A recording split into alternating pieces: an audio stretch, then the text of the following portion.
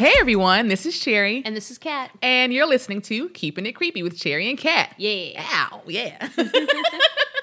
Today, I'm only going to say this name maybe 2 times. Today we are talking about the original Candyman from 1992.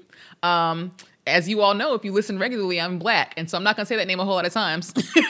Just in case. Just in case, I'm just going to want you to know that when I say he or him, I mean... That guy. Yeah. I may occasionally call him Tony Todd. Tony Todd. Tony Todd is I love acceptable. Tony Todd. I also love Tony Todd. Tony Todd. So, but if you hear me say Tony Todd or him, just in general, I mean Candyman. All right, that's it. I've said it twice. You said it twice. That's it. So you need like a 24-hour reset period now. Time to Can't say reset. no more. Yeah. Can't do it again. All right. So, as usual, before we get going, I'm going to give a spoiler-free synopsis off the top of my head because I never think to Google it. So, this movie is about basically this one is about we're following a woman named Helen Lyles, who is a PhD student at some university. She's writing her thesis about urban legends, but specifically this urban legend, the title character. Not going to say his name again. So she and her friend Bernadette are working on this thesis together. They hear the story. They interview a few people. Helen, I'm going to say it, being a white woman, doesn't believe the stories. And so at the early in the movie, she and her partner go into a bathroom mirror to do what the legend says, which is you say his name 5 times. Together they say it 4 times. Helen is the only one who says it a 5th time. And then, from there things go awry. All right. So, from this point on, we are going to spoil the shit out of this movie. So spoiled. It's also from 1992, so if you haven't seen it, really, what are you doing with your life? Plus, as of this recording, the new one just came out Friday, I think. Yeah, which we are going to see as soon as we finish recording. Yes. So really, if you haven't seen it yet, what are you doing with your life as a horror fan? Pause right now. Go and find it. Watch it. It is currently streaming on several places. I think all for pay, but like $3 or $4. It's worth it. It's worth it. Or you know what? Go to Walmart, find a $5 bin, pay the $5 and own it because it's worth it. It's worth it. It's worth it. All right. So here we go. Spoilers from now on. All right. Okay, so first things first is that this was originally a story. So the mythos for how they say that the legend came to be is not, it's entirely fictitious for the movie.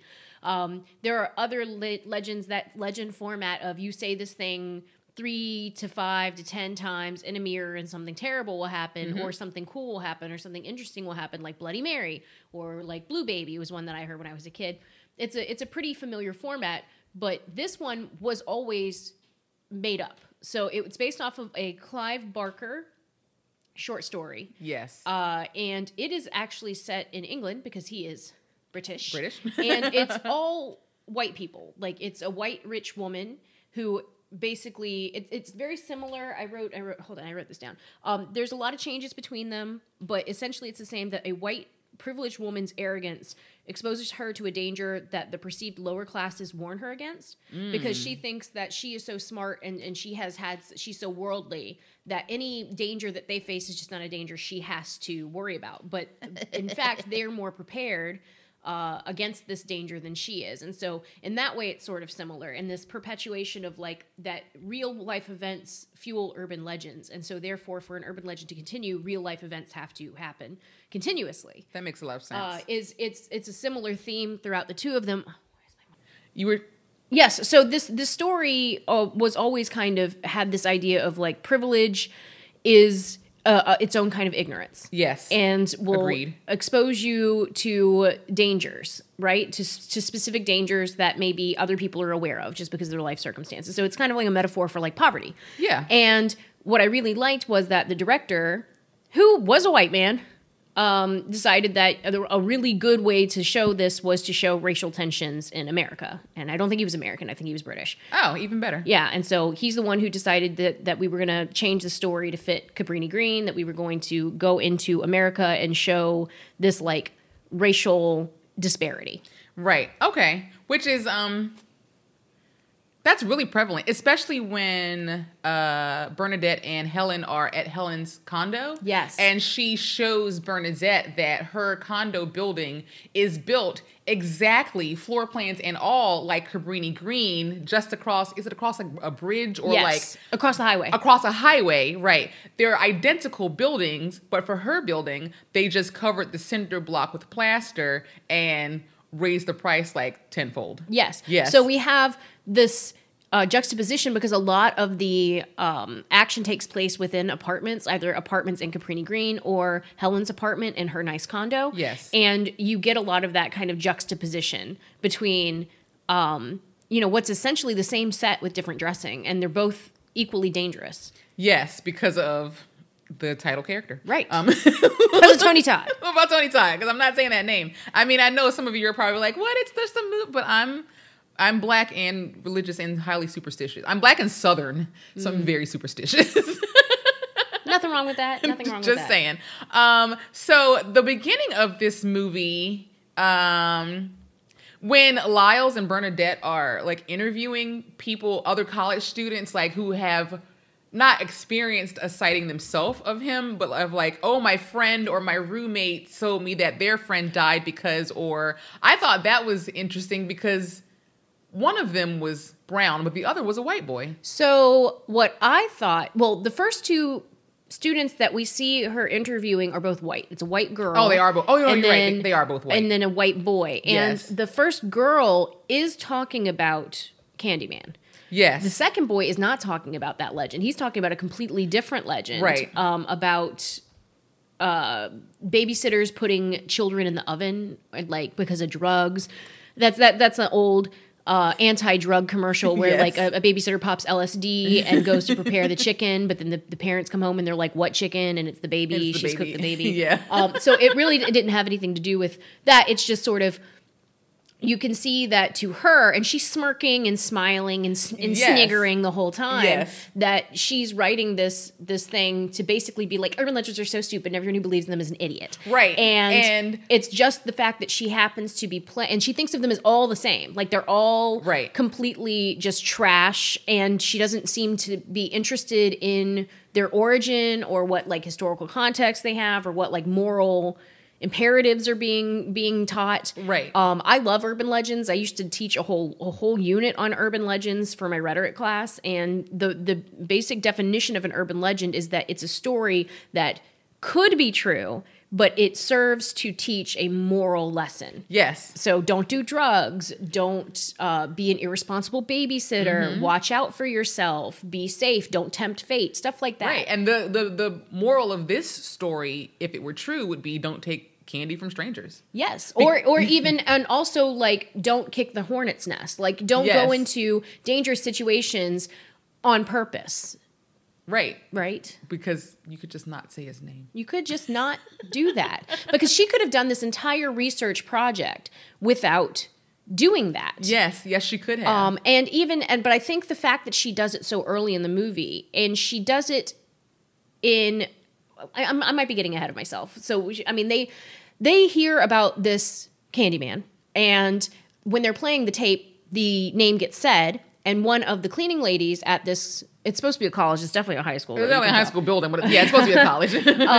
That she's like, "Oh, I know about that." Yeah. But what I thought was really cool about that is that these two cleaning ladies who are working at the school, like, obviously Helen thinks of herself as just so much better than them. Yes. But they don't live in Cabrini Green either. No. They live in the nice part of town. Yes. And they even said, "Oh, well, my friend's cousin lives over there." I don't live over there. I live in, they say like southeast or something. Yes. But the way she says it's clearly like, I don't live in that part of town. Yes. I live somewhere else. Right. Even I am not, at that poverty level. Right. Right. Mm-hmm. But Helen thinks of it as like all the same. Like, Yeah. these are all the same kinds of people And who all believe in that the same leaves kind of thing. it's because they're black. It's because they're black. Both cleaning women are black. The one comes in the room, hears her listening to the tape. Oh, are you writing a story about that?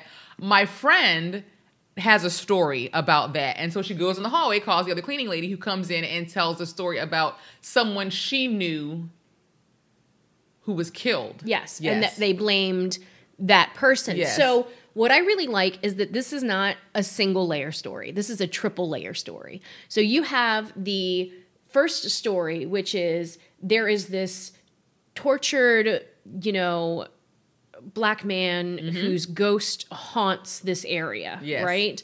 And then we have there is this horrible thing happening where real people are dying. Real people are dying. Because of the drugs and the poverty and the ignorance of this area that is kind of perpetuated by this white state. Yes. And that gang leader is calling himself the Candyman. Yes, he is. But he's a real dangerous person. Like he actually is killed. He killed the woman, Ruby, which is based on a true story. I think we talked about that before. I think so. Yeah. And then he is the one who attacks Helen in the bathroom, right. And he's the one who attacked that child, right, in the bathroom before, right, like years before. And so he has actual physical victims. So it's also a horror story about like poverty and drug use. Yes. And then we have this other horror story, whereas this white woman feels like she's so impervious to bad things happening that it ruins her whole life.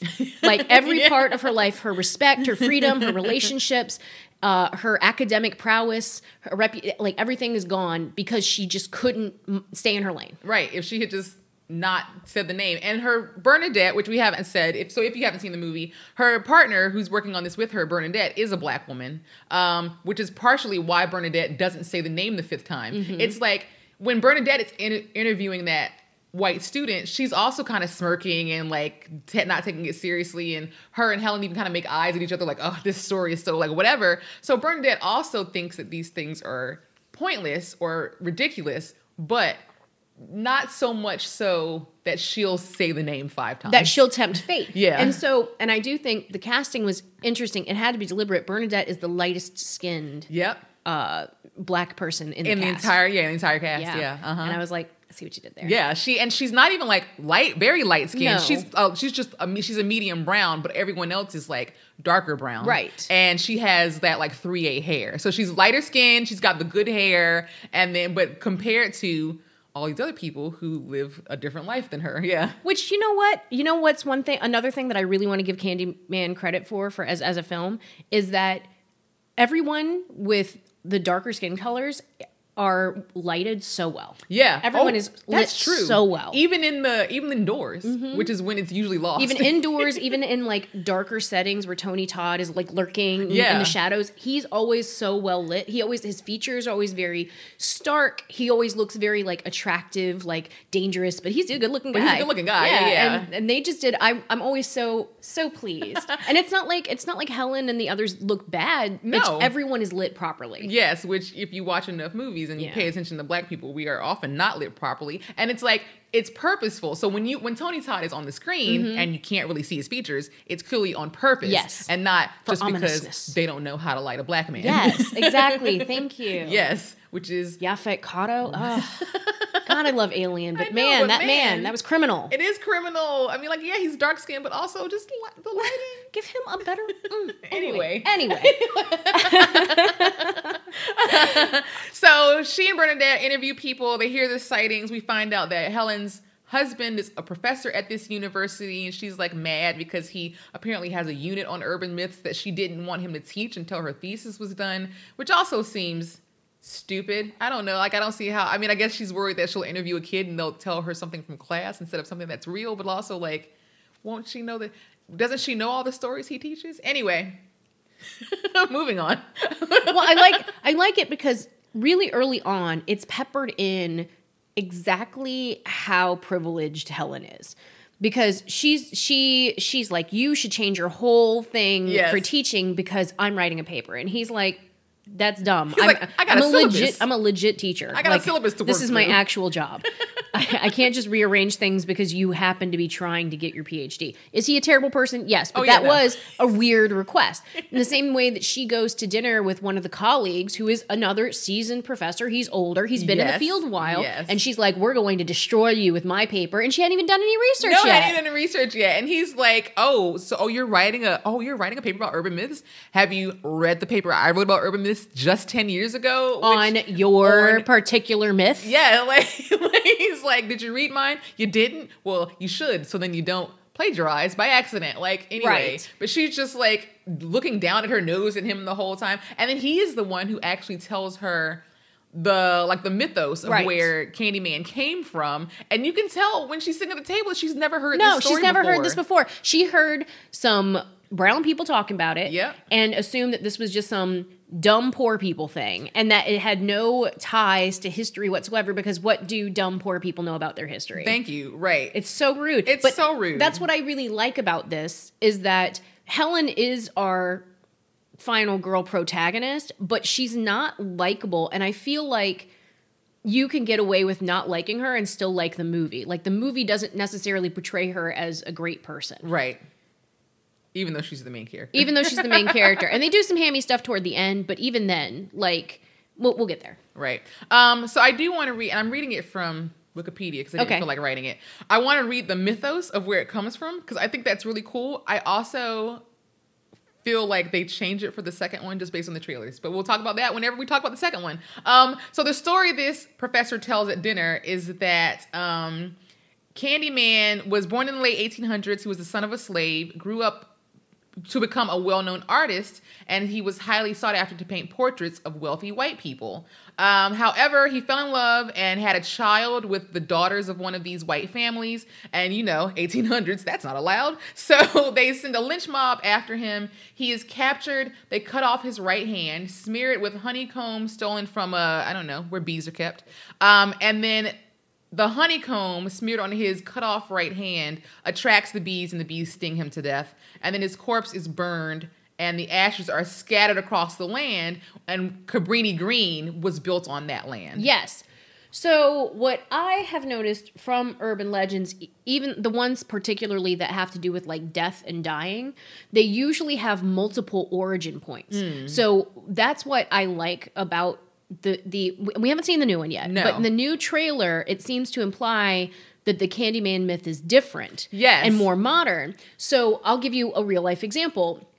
There is a Bunnyman Bridge up in Fairfax, and I have driven through. It's really creepy because it's a very short bridge and it's very old, and so there's no lights in it whatsoever. Right. So, and it's very like one car, like it's a Ooh, creepy looking yeah. bridge. Well, the reason they call it Bunnyman Bridge is because of some crazy urban legend that like if you go into the bridge at night, you'll get killed. Basically, if you try to walk through it at midnight or walk through it on Halloween, and that teenagers do it and not all of them come back, that kind of thing. course. So the origin story is that some guy, William Bunnyman, like broke out of a prison and like was at this bridge killing and eating rabbits to survive, and then he like killed some. That's where he killed the first kids and like hung their bodies or something Right. like that. All of that is absolute BS. Like there's nothing, nothing is connected to that. But there was a weird thing that happened with a guy in a bunny costume that Oh. actually happened.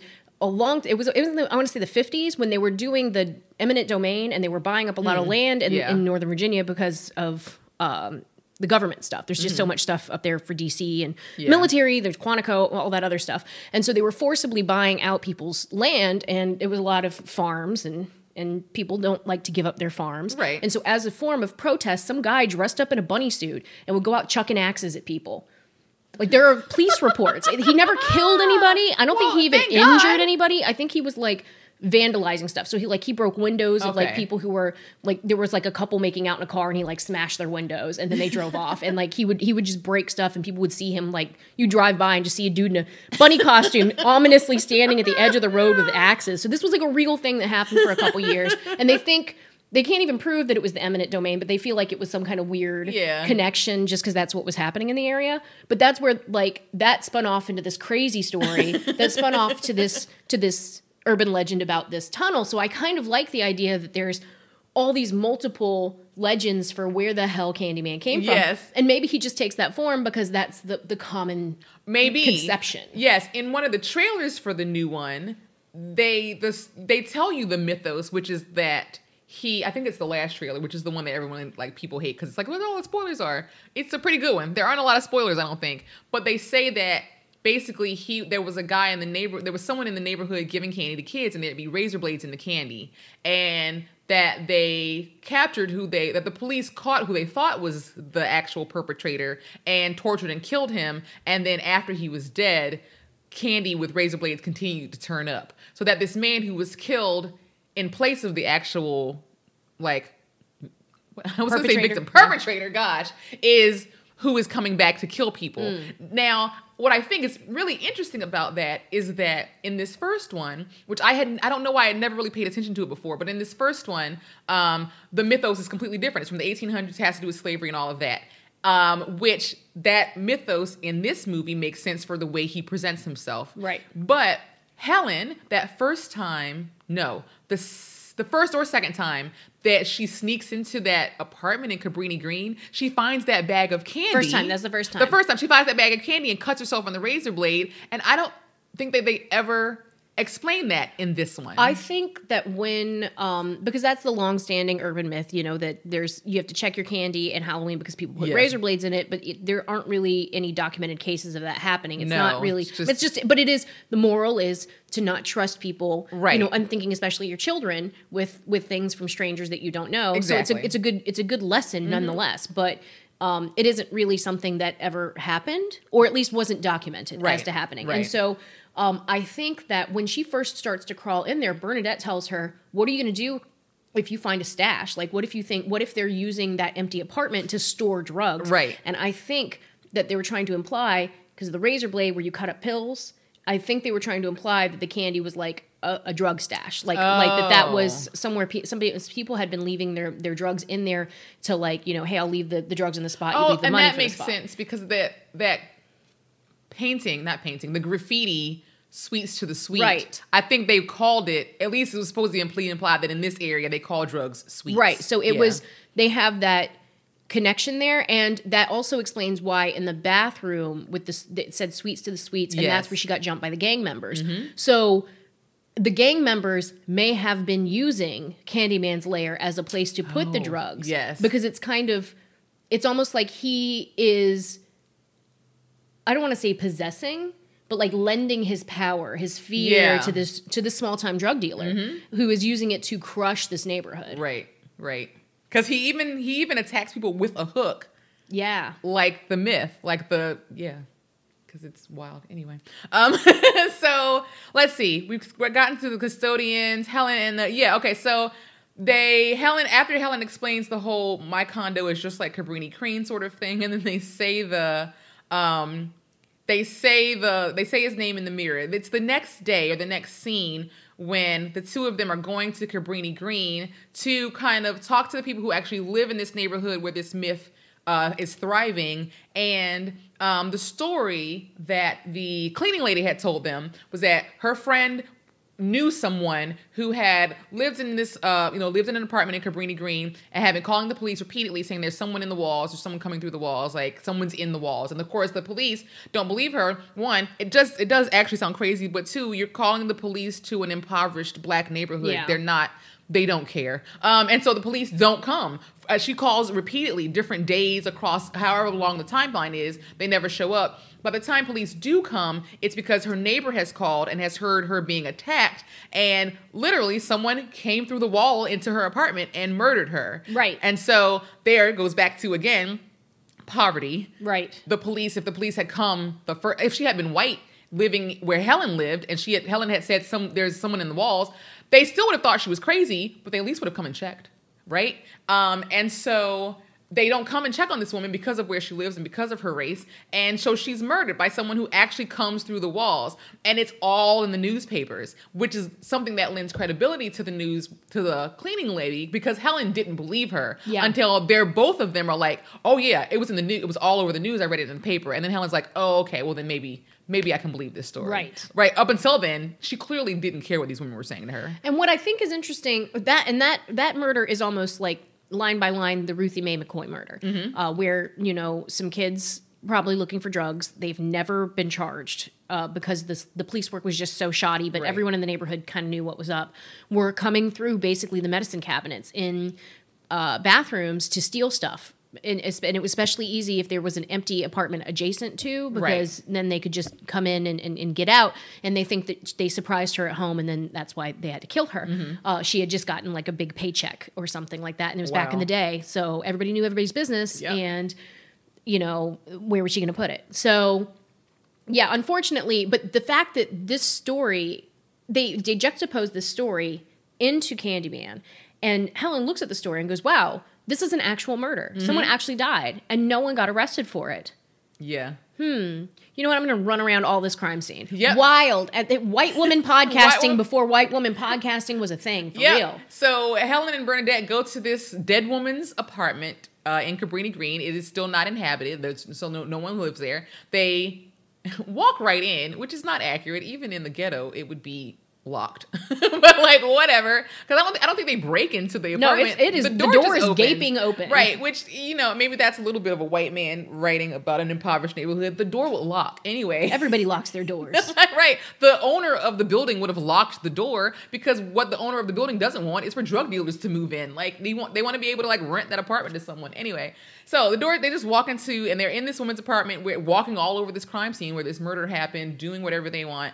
And they go into the bathroom because Helen had already shown Bernadette that the only thing between this apartment and the next one literally is the medicine cabinet. She pulls out the medicine cabinet is out on both apartments. And Helen's like, I'm a white woman, I'm going to climb through. And Bernadette's like, the hell you will. But Helen, being Helen, goes through. My favorite part of this whole scene was that while Helen is gone and Bernadette is waiting for her in this really disgusting apartment, Bernadette's like, well, I'm going to sit, but this tub is disgusting. I'm going to use Helen's coat to sit like as a layer between me and this disgusting bathtub. As well she should.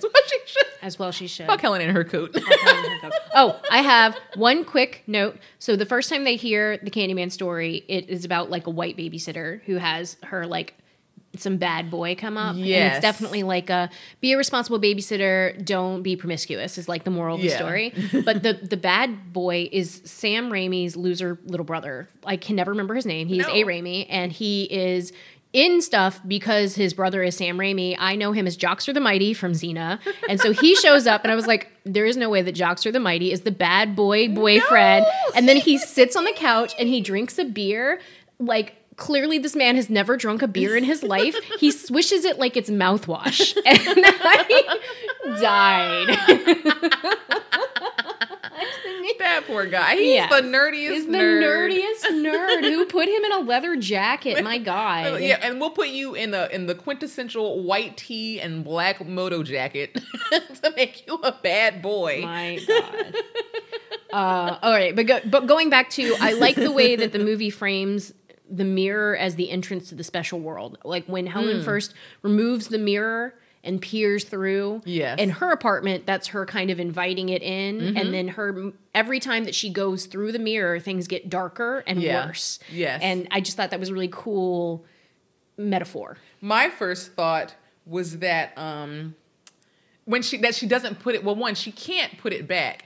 But I was like, are you seriously just not even gonna put the mirror back? Like, so Helen removes her medicine cabinet and then pushes the one out from the other apartment. Mm-hmm. Bernadette's like, what if someone's there? Because Helen doesn't know if that apartment is empty or not. She is completely lucky that it is an empty, uninhabited apartment, first of all, which again, white woman, clearly doesn't care. I'm like, doing what I want. And so I would never, because what I would have had to do then is climb through, put that medicine chest back, walk out of the apartment, because I'm inside, I can just unlock the door. And then, because there's no way I'm leaving this empty hole through to my apartment. I don't care if there's no one on the other side. And then anybody can just be crawling into your apartment. Thank you. Like, what? The next time the rental agent gives a tour. Right. There's a big old hole right there. Anyway. Bernadette reluctantly enabling her is like the one POC friend trying to fit into the white friend group. Yep. It's like she's like, my POC senses are tingling and telling me not to do this, but I do want to be friends with you, so I'm going to discourage and then let you do what you want. Yes. Mm-hmm. Yeah. So this first time they go to Cabrini Green is when they meet an important character, Anne Marie, who lives in the neighboring apartment to where the murder happened. Right, and she's the one who called the police, and that's where we get her that whole story. Yes, and so she tells her version of the story, which is, I mean, it's the truth. It's that someone broke in and killed this woman came in through the medicine hole where the medicine cabinet is and killed her neighbor. And Anne Marie, though, clearly believes in Candyman. She's like, I fear for my son. I don't want anything to happen to him. This crime is never going to be solved. They're not going to catch him. And she says Candyman. And at that point, we haven't seen the drug dealer Right. following so that. Anne-Marie, and then we do meet a little boy, I think his name is Jake. Yes. and both of them talk about Candyman in this fear. And what I think is so interesting about it is at both times Helen's like, you don't have anything to be afraid of. He's not real. But they're not talking about the myth. They're talking about the drug dealer who has this neighborhood in a chokehold. And if you don't mind your business, he will kill you. Yes. And it just never occurs to her that this is a real person. And then even after the little boy takes her to that like separated bathroom or whatever you want to call it, and she gets attacked by this drug dealer in this bathroom with a hook. When they're at the police station, she still tells the little boy that Candyman isn't real. And he's like, he isn't real? You just got attacked by a drug dealer and you're still not connecting the dots. And I thought that was a great, gross oversimplification of like gang culture and the problem with drugs and poverty, where she's like, one guy attacked me and now he's going to prison. Okay, great. What about his entire network? Yes. What about all of the drugs that already exist in the community? Like, what about all of these things that are already, like it's a tiny puzzle piece that you, as a white woman, managed to neuter. And these people's lives are not going to be better because of you. He's going to go to jail, and his second in command is going to step up in his place and continue running his and probably beat the crap out of Jake, if not kill him. Jake may be dead before the movie ends. Like, I mean, he's alive at the end of the movie, but like, ain't nobody know what happens after that. In the timeline, it's only like a couple days later. Right. Like, give it a week. This poor boy and his whole family might be, because you can't see, like, you took out this one man. Right. First of all, 6 other dudes walk into the bathroom with him. Right. The rest of, anyway. Yes. White woman. Okay. But that's what's nice, is that the movie does sort of imply that. Like, nobody's life is better after Helen has done her stuff. Even when, at the end, when she's sort of a martyr, which we'll get to, nobody that she has interacted with has a better life because of her. And I think that they do a good job of showing that. Right. Let's see. So this is about when we actually get to meet Tony Todd. Yes. So she is up on her abs. Everything is so great. Like, her husband's paying attention to her again. And now that she's been beat up. She has this great story about danger. And she helped the police, like an upstanding citizen. She went back to work, and everyone was like, oh, Helen, what happened to your eye? She was like, oh, let me tell you. And she was all the drama, and all the dramatics, telling the story about how she was attacked by this man in this bathroom. Yeah, so she barely survived with her life. Wonderful. And so she's walking back to her car in the car park, and who pops up? It's Tony Todd. Yeah. And Tony Todd doesn't acknowledge, he doesn't say, oh, yes, I'm a ghost, or I am a this. He was just like, you have been running around making my name hold less power and less fear. And so now I have to do something about it. And since it's your fault, you're involved. And he literally says, be my victim. Yes. I was like, oh, God. And then that cut. Let me tell you, the nightmare fuel of waking up somewhere, you don't know where you are. Holy shit. You are soaked in blood. Yes. It's not yours. Like, oh my You're God. not cut. Because the first thing she does is she starts ripping her clothes off, and it's like, none of this blood is yours. And all you hear is this wretched, anguished scream. Howling. Of a woman in distress. Yes. Just outside the door. I was like, I don't think I could leave the bathroom. I think I would have been stuck in there forever. I would have been praying to just melt into the floor. Yes. Oh my God. That was horrible. That cut. Because Helen passes out, and then as soon as she opens her eyes, you're like, shit, she's in the, where all this blood come from? Oh my God, who is screaming? It is just. And you know what I love about sensory overload. Helen is in the bathroom where the mirror is. Yes. So that mirror being the portal, Anne-Marie's mirror is probably a portal into, an apartment that's a portal to an apartment that's a portal into the dead woman's apartment. So it's like all connected. All connected. Ooh, so good. Oh. And so she comes out, she opens the door, and the first thing she encounters is the head of a dog. Sorry if that triggers you. It was clearly not a real dog, so let's just go there. He's fine. He's fine. It's a fake dog. It's a pretend dog. Yeah. But like, and you as a viewer, you're immediately like, well, shit, she did this because it doesn't make sense. She is waking up in someone else's bathroom soaked in blood. Blood's not hers. She's perfectly fine. There's the dog, and there is Anne Marie howling because not only is her whole apartment covered in blood, but so is her baby's crib, and her baby is gone. And I was like, holy shit. Like, oh my God. I also don't know how Anne Marie managed to...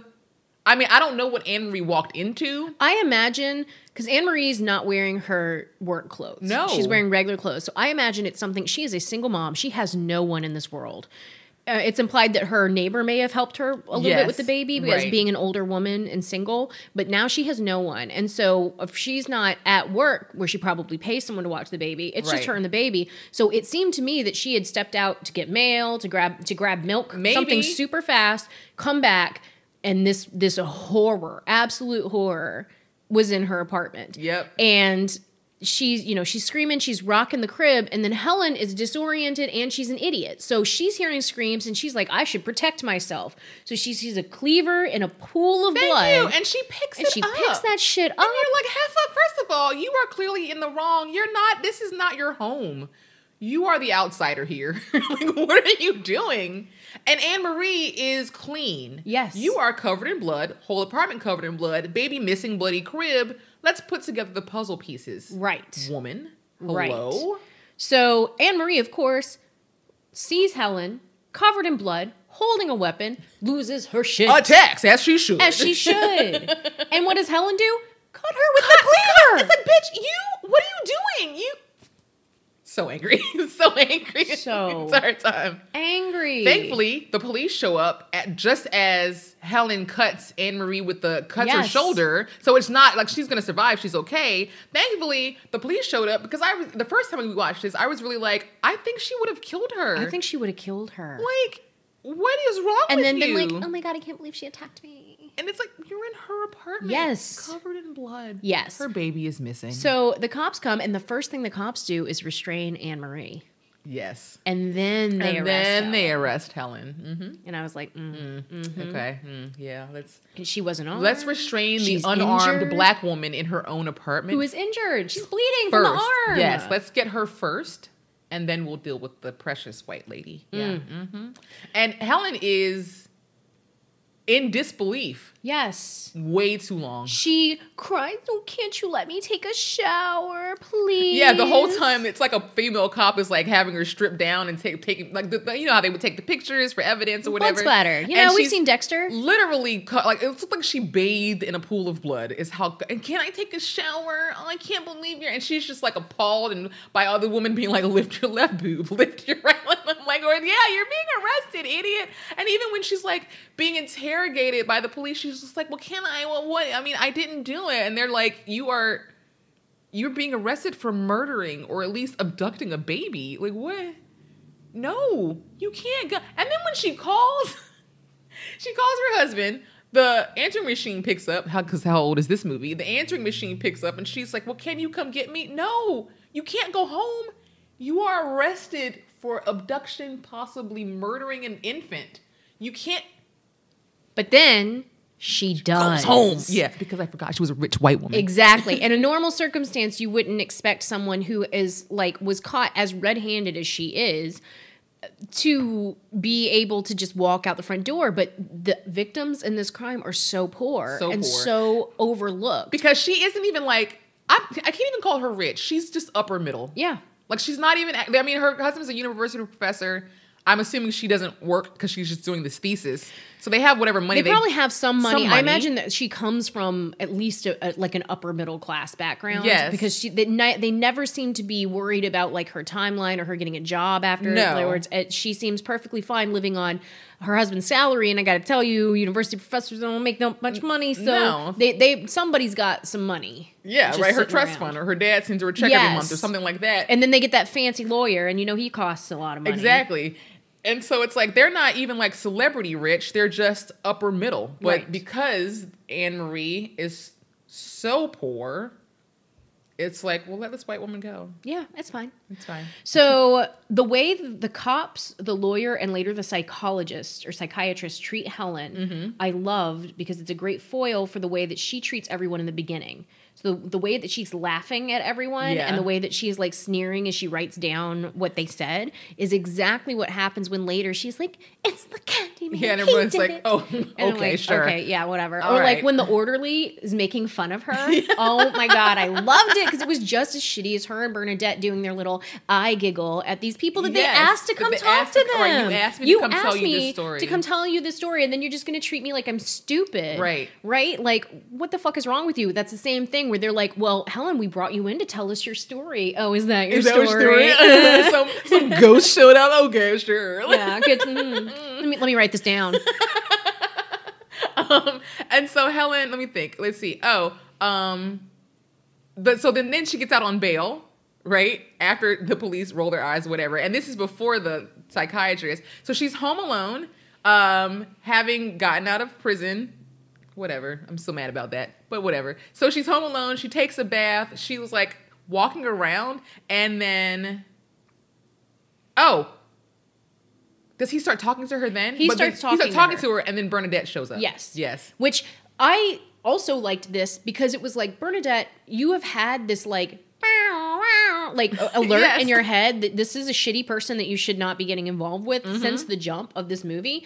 And you have wanted to be like included in this wealthy white academic set so badly. Yes. Like she looks so out of place at that dinner when she goes to dinner with the yes. husband and the professor. Yes. But she looks like she wants to be there. And so it's almost like Helen is her ticket in. And so she can't give up on Helen. Because I'm No. telling you, if I got friends, and I got die-hard friends, like I love my friends.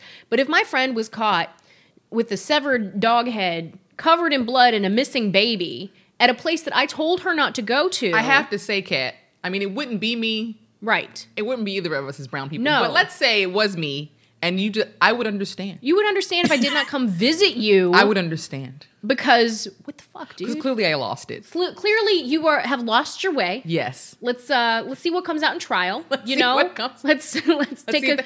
if they have other suspects. Let's put a pin in this subject, and we will come back around. It's particularly the place that I told you not to go at all, that you clearly went to twice. Yes. Once without me. Yes. When I told you it was dangerous. So Yes. even if this was some crazy frame up, like the drug dealer's cronies did this and they're framing you, I would still be like, well, but you shouldn't have gone. Right, because you went back that second time, and that's when the drug dealers even found out you existed. Yes. Yes. This is your fault. This is your fault. So, yeah. But Bernadette wants to be besties, so she rolls up with the flowers. She knocks on the door. And you know what? That's her second chance to get away. You knock Yep. on the door, she doesn't answer. I'm like, you know what? She's probably in a bad place Nope, right now. I'm going to leave these I'm gonna flowers. leave these flowers at the door. She can call me. Yeah, I I'm will gonna go. call her later and check Yes. on her. I'm going to be in my house. But no, she just walks in this apartment. Thank you. Yep. No questions about why it's unlocked.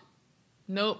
Brown senses tingling. She just ignored them. Which I like also because she's the one saying, don't walk into unlocked apartments. Don't walk into this Yes, woman's and you apartment. just Don't walk- walk into these people's apartments. But then she walks in because she's thinking, this is a white rich woman's apartment. What could possibly happen I am here? safe. Yep. And she walks in and is murdered. Candyman guts her. Yes, guts her. It's beautiful. It is. tragic. but Although her beautiful. death makeup is a tragedy. Later, when the cops are there and they show dead Bernadette and she is gray, and I don't mean like, you know, you describe people who have paled as, you can describe them as gray. I mean, she is like, that was like the thickest gray body paint. It's like on Pleasantville when they're putting on the makeup to be black and white. Yes. That's what she looked like. That's what she looks like. I was like, I feel like that's not what a pale. I don't look at real dead people because I think it's weird. But I feel like they don't look like that. I'm going to admit something. Having gone to the local medical school after the med students were done with the cadavers and seen them. This was a field trip. It was high school. It was a field trip. I wasn't being weird. They don't look like that. Okay, I'm good just to know. gonna Good to know. pale, yes, but not literally gray. Not like gray crayon gray. Yes. No. When you watch this movie, the next time you rewatch this movie, I need you to pay really close attention to everything that happens in the psychiatrists or in the psychiatric hospital because it is so fucking funny.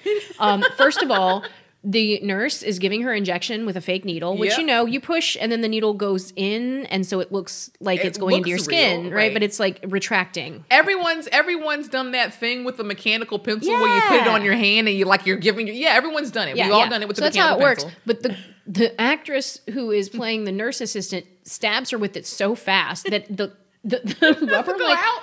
it doesn't come out. Like it just bounces off of her, and it's right up on the screen. Like she's the closest to the camera. It is unmistakable after you see it, and then.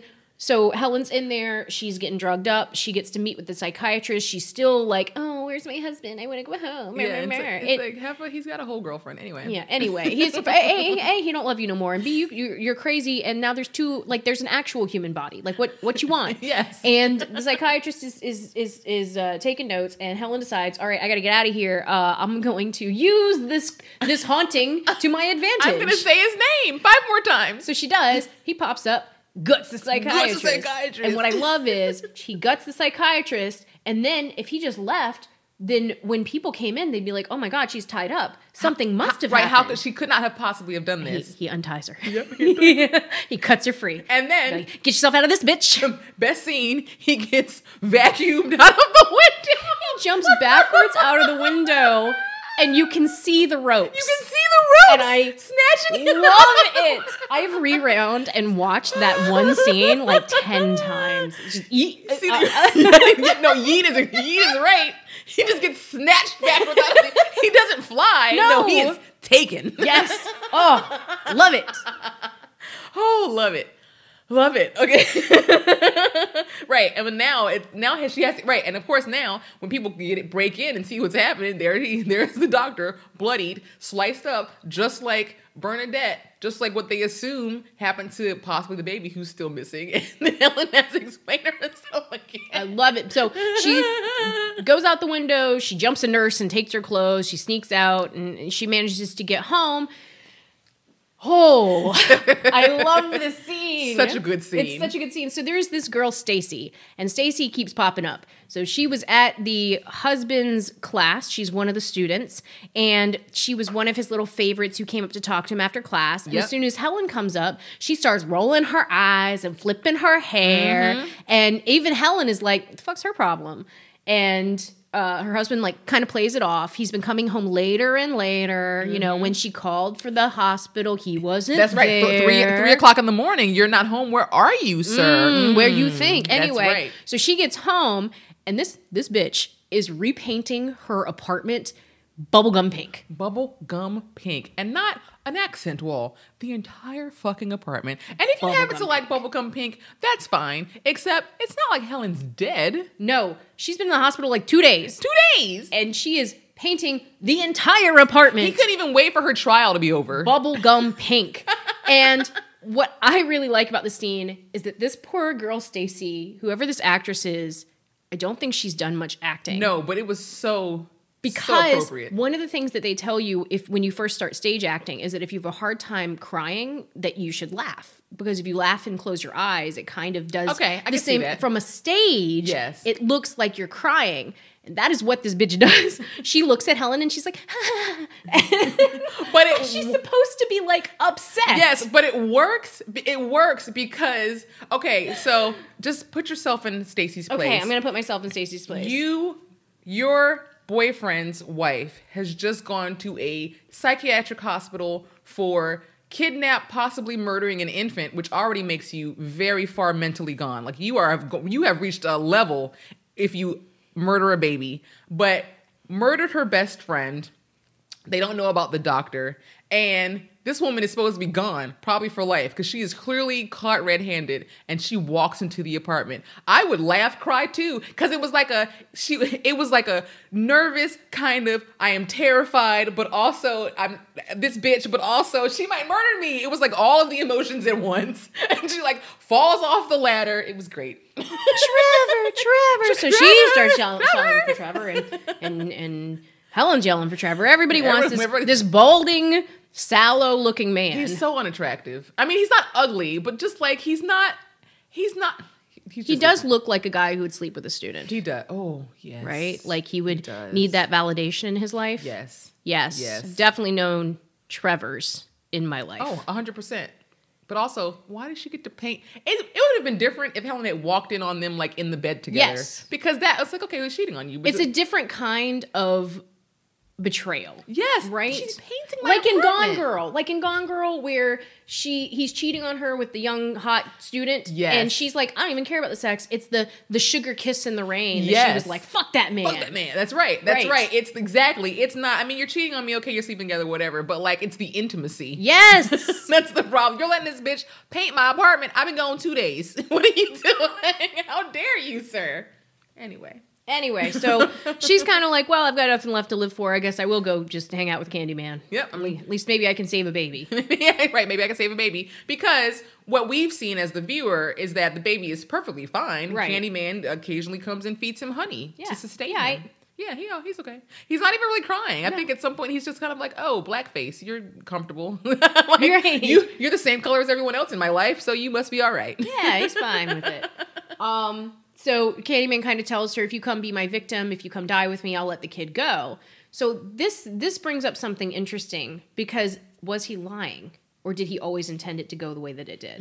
Good point. So a lot of the things that he says, I wrote a couple of them down, where he says, be my victim, the two of us will die. And then he says something like, both of us witness a new miracle, the two of us will live on in infamy forever. Mm-hmm. And so what ends up happening is he kind of teleports her and the baby Yes. to the giant bonfire full of old furniture and trash that is in Cabrini Green that they're going to have for like a celebration. Yeah, right. And inside this bonfire is the baby. Mm-hmm. And the ruckus that they're causing makes Jake think, oh, there's something bad. Candyman, the drug dealer, Right. is in this pile. Right. We should set it on fire and get it taken care of. Because, I mean, to Jake, this guy is larger than life. Of course he would get out of prison. Of course he would come back. And then who is he going to go for? Jake, who told on him. Yes. Like, so he gets the other kids, and it's all kids that come out with lighters and with gasoline, because who believes in these legends? The children. The children do.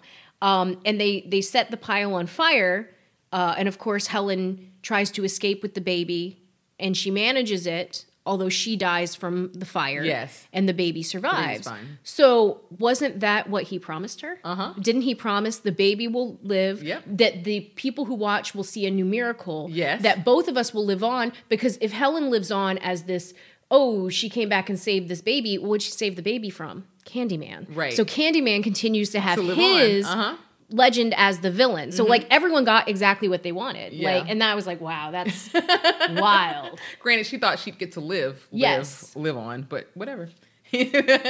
Define the word how you want. Right. So I was just like, damn, he really got exactly what he wanted. He did. Yeah, it was nice. Yes. I also liked the idea. So there's this kind of, you can read it as he is actually genuinely in love with Helen because she is white like the girl who got him killed, and he loves her. Yeah. But you can also read it as he wants to punish this white woman for being so arrogant because a white woman's arrogance got him killed in the first place. Mhm. And it really can go either way. Yeah. Because he is torturing her. He is ruining her life. He is making her like distraught, gaslighting her, like making it, besides like the physical pain, just doing horrible mind games to her.